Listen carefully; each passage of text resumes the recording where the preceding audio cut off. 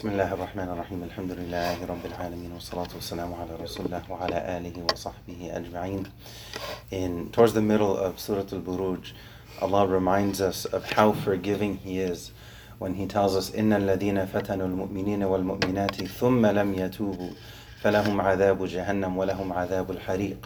It's a bit ironic to think of this ayah as something that reminds us of how forgiving Allah is, when the ayah is making it very clear that there are very severe, strict, and even painful consequences for some people who do some things. And here Allah specifically, this concept ties in with the beginning of the surah, because there were those who they believed in this context, in this place at this time, and because they believed, there was this evil king who basically made this massive ditch, this trench, and filled it with fire, and if they believed, then essentially they were thrown into it.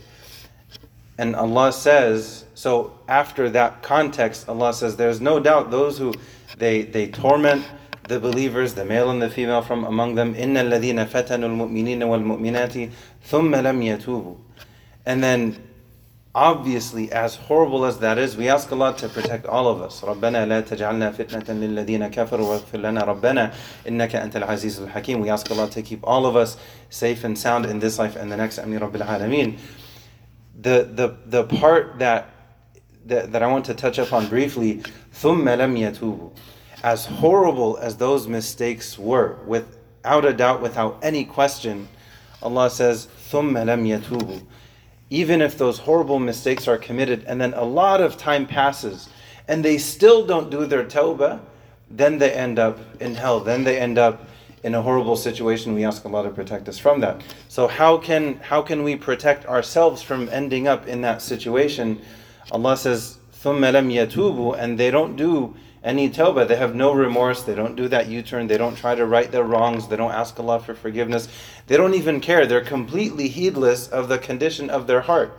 They couldn't care less. Even if they go and do the filthiest of things, the worst of things, and they insist on that and they die in that state, Allah is saying then they end up in a bad place. We ask Allah to protect us from that.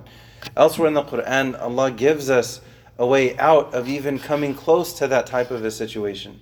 Because Allah mentions that even after this lengthy gap of time, they still didn't do their tawbah. So how can we get out of this and protect ourselves from that situation through and through? وَسَارِعُوا إِلَى مَغْفِرَةٍ مِّن رَبِّكُمْ. To be quick to ask Allah for forgiveness. Whatever is between us and Allah, to be quick to ask Allah for forgiveness. And then also, if there's something between us and other people, to also ask them for forgiveness. To reflect and to take a step back and to think, if I were to pass away today, am I ready for that? If I were to pass away tomorrow, am I ready for that? What am I preparing today for tomorrow? What did I prepare yesterday for today? So the idea is that we want to have hope in Allah's forgiveness and His mercy, but we also want to protect us from consequences. Elsewhere in the Quran, you find in Surah An-Nisa this extremely heavy ayah regarding hypocrisy. Allah says, إِنَّ الْمُنَافِقِينَ فِي الدَّرْكِ الْأَسْفَلِ مِنَ النَّارِ. We ask Allah to protect us from that. Allah says there's no doubt the hypocrites are in the lowest depths of hellfire. And once they're in that situation, then there's no one that can help them. There's nothing that can help them. But then you find in the next ayah, except for those who do tawbah. Think of how severe, how heavy that concept is. But then Allah mentions, as long as you're alive though, there's a glimmer of hope.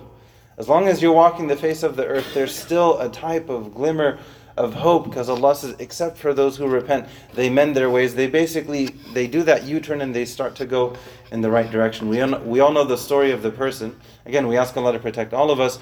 They killed 99 people and they went to a worshipper, right? So someone who worshipped a lot, but they didn't necessarily understand that much about their deen. So they asked this worshipper, they opened up to them thinking that this person looks like they're a religious person. So they say, I've made these horrible mistakes, can I be forgiven? And that person says, no way. So then they become number 100. And then they go to a scholar and they tell them, I've done these horrible things, can I be forgiven? And the scholar responds as a scholar would. And what can come between you and Allah's forgiveness? So the scholar advises them, just, you need a change of scenery. You need to get away from this bad environment, this bad neighborhood, this bad place, these bad people. You need a change of scenery. You need to reboot your life by going somewhere totally different. That person didn't even get there. They died along the way, a little bit closer to where they were going. They were forgiven and granted Jannah. So the idea is for us to have hope regarding ourselves and others in terms of the forgiveness and the mercy of Allah. There has to be that hope. But then if we insist on turning away from that, then there is that red line. We ask Allah to protect us from that. We ask Allah to forgive all of us and to gather all of us in paradise. We ask Allah to turn all of our hardships into ease. Hasbunallahu wa ni'mal wakeel. Wa akhiru da'wana alhamdulillah.